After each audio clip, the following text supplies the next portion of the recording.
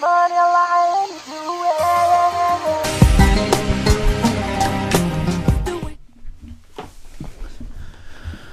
What's good, peeps? This is your host, the one and only Jean, the Syrian kid whose diaries you love and enjoy every single night, including tonight, and last night, and tomorrow night. I am in awe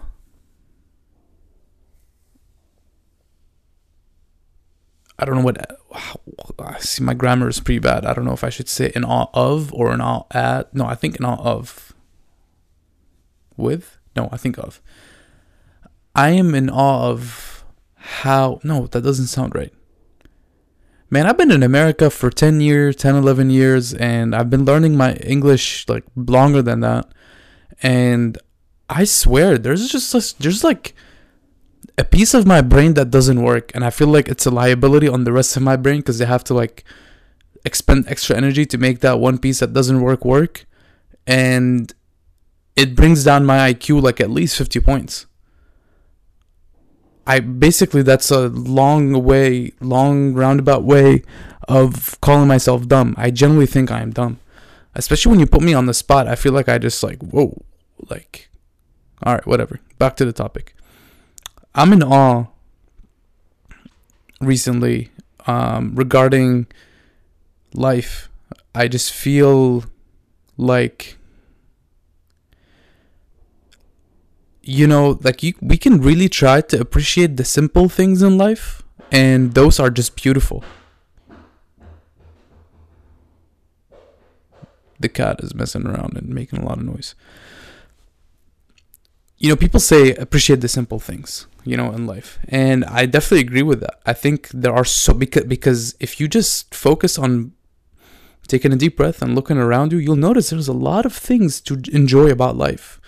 A lot of things that are cool, a lot of things that are interesting, a lot of things that are just fascinating to look at. I mean, nature just in and of itself is just just a beast. And then you have everything that we've created as humans that's like cool and you can mess around with. Like, I think life has a lot of cool stuff if you just take a deep breath and just look around.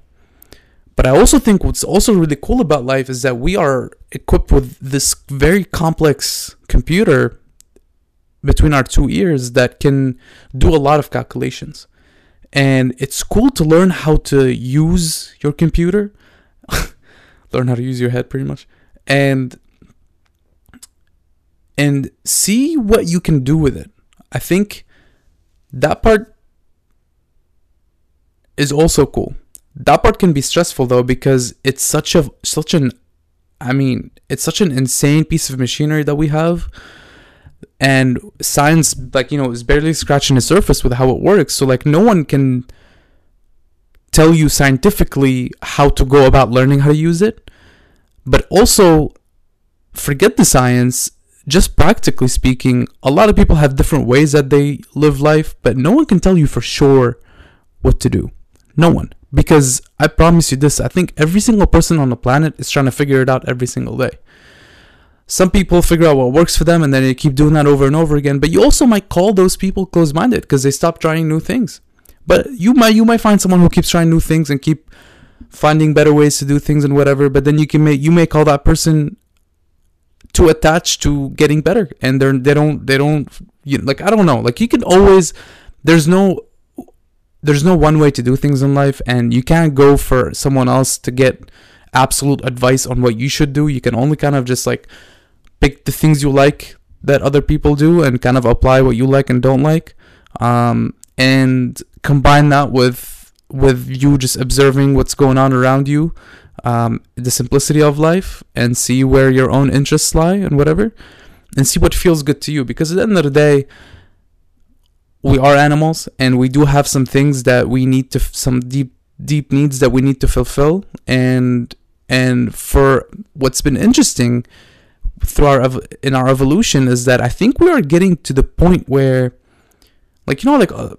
we have to basically delay gratification, right? No animal does that. No animal just waits to delay gratification, right?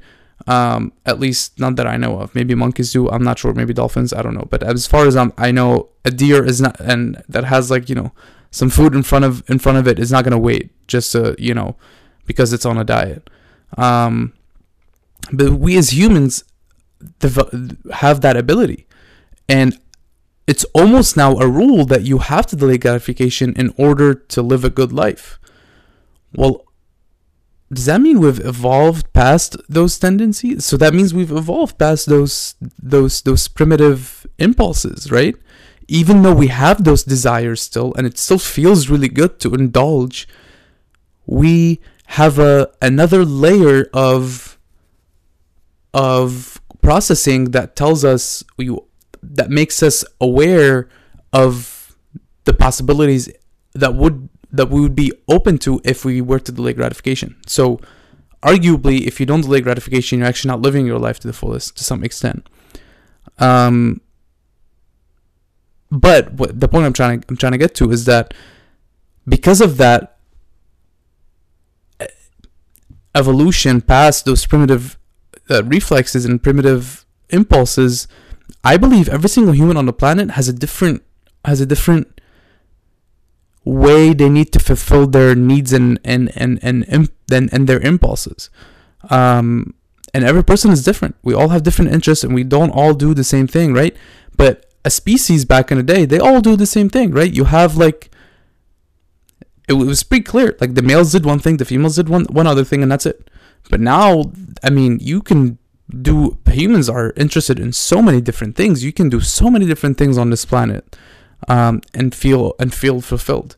So you have to figure it out for yourself, and you can't get advice from anybody. And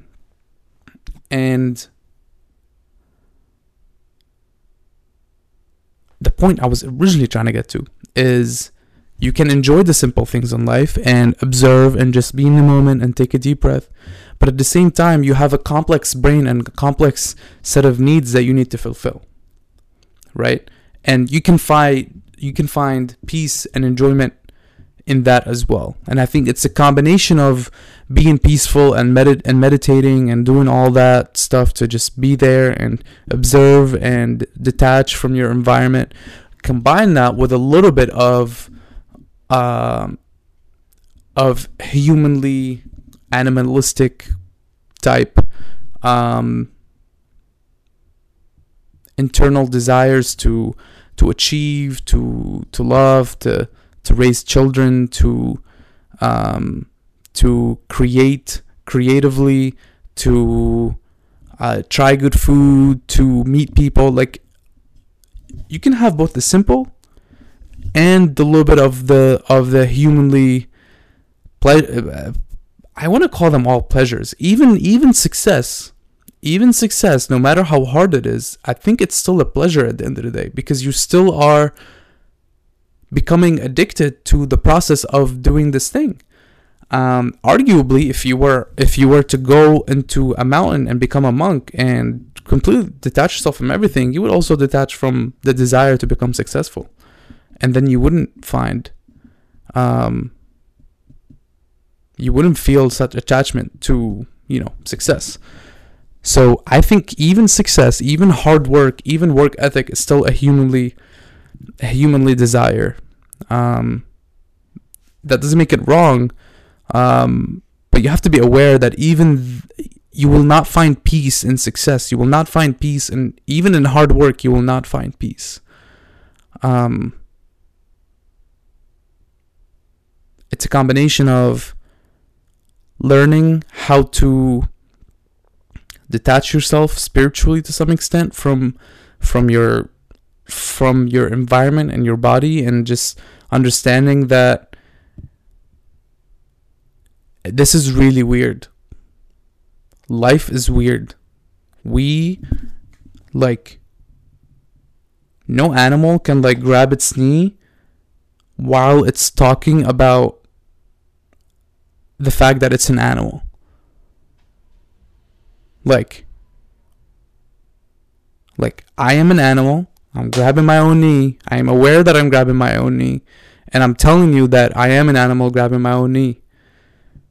Now, tell me another animal that can do that.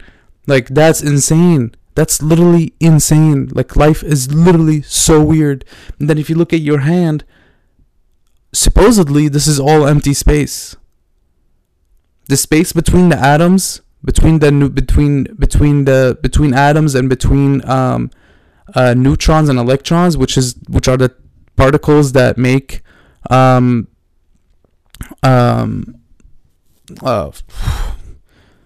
make atoms, is humongous, and it's way bigger than the size of, you know, an electron or proton or neutron individually. So then why, like, but this doesn't feel empty.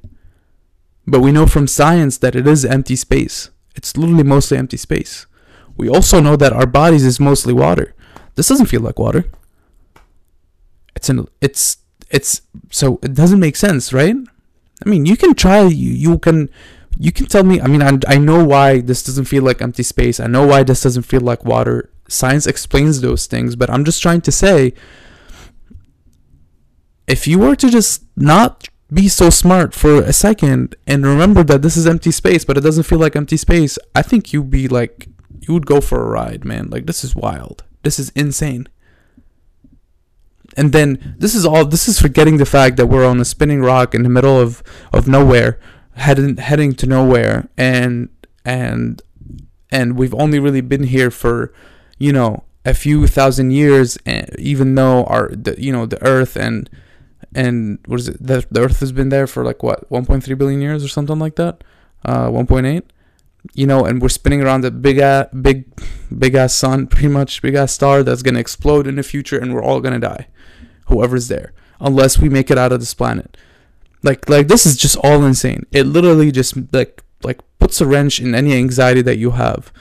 Just take a step back. Like, this is so. Going back to my point, you have to combine this meditative, peaceful detachment from everything around you, from yourself and what's going on around you, because you can't be attached to it, because like you just cannot be attached to it. It's temporary. Everything's temporary, and everything was very random, and we are just really lucky. So, and it's not depressing that it's all really random. I think we should all be, or strive to be, grateful to be able to experience it. Like, we are very lucky to be able to see all of this and experience it and be in awe of everything that happens around us. Like, is this even real? Like, maybe we're in a simulation. Like, who knows? We might be. But even that's still pretty cool, right? I don't know. Do we have free will? Who knows? But you have to combine some of this detachment with some attachment to your humanly needs and desires, because you can find enjoyment in that too. And I think I used to always as a little kid think that whenever, you know, I went through a really hard time in my country or with my family or whatever, I used to always think to myself and tell my family, like, the whole point of life is to experience love. That's what I used to think as a little kid. I was very naive. I don't disagree with what I thought at the time. I think there's some peaceful detachment that you need to do as well. But I think love is something that you should look forward to experience and look forward to have in your life. And with love comes attachment. Love comes the need to work, to provide. And with love comes a lot of different things. So, none of which are detachment. So you need to have a combination of both of them to be able to live a good life, in my opinion, and also to not go crazy.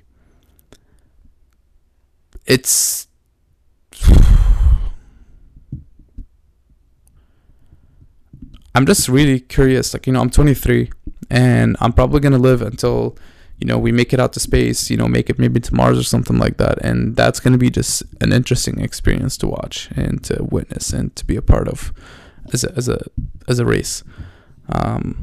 So I don't know what the point of this whole episode is. I think I've just been in awe of life and all the lessons that I'm learning, and at the same time figuring out that, you know, it's actually not that serious. And the lessons that I'm learning are, I think, are all teaching me the same thing, that it's not that serious. It feels really serious in my head, and maybe that's because like PTSD or something like that. I don't know. But it's really not that serious, and once you like as I'm accepting that, I'm actually learning quicker, and I'm able to be a better person in this world. The more I realize that. Okay, I'm gonna stop here. I'm gonna quit this melodramatic monologue of mine. I love you all. I appreciate you so much. You are amazing to listen to this. Whatever I look like right now with my bust hair that I need to shave again, and my whatever you call this. This is the longest my facial hair has ever been. It's wild. I'm going for the Jesus look. But I need long hair for that, which I don't have. Okay, all right. I love you all. Thank you so much for listening. I really appreciate it. I'll catch you all tomorrow, and until then, just keep doing it. Peace.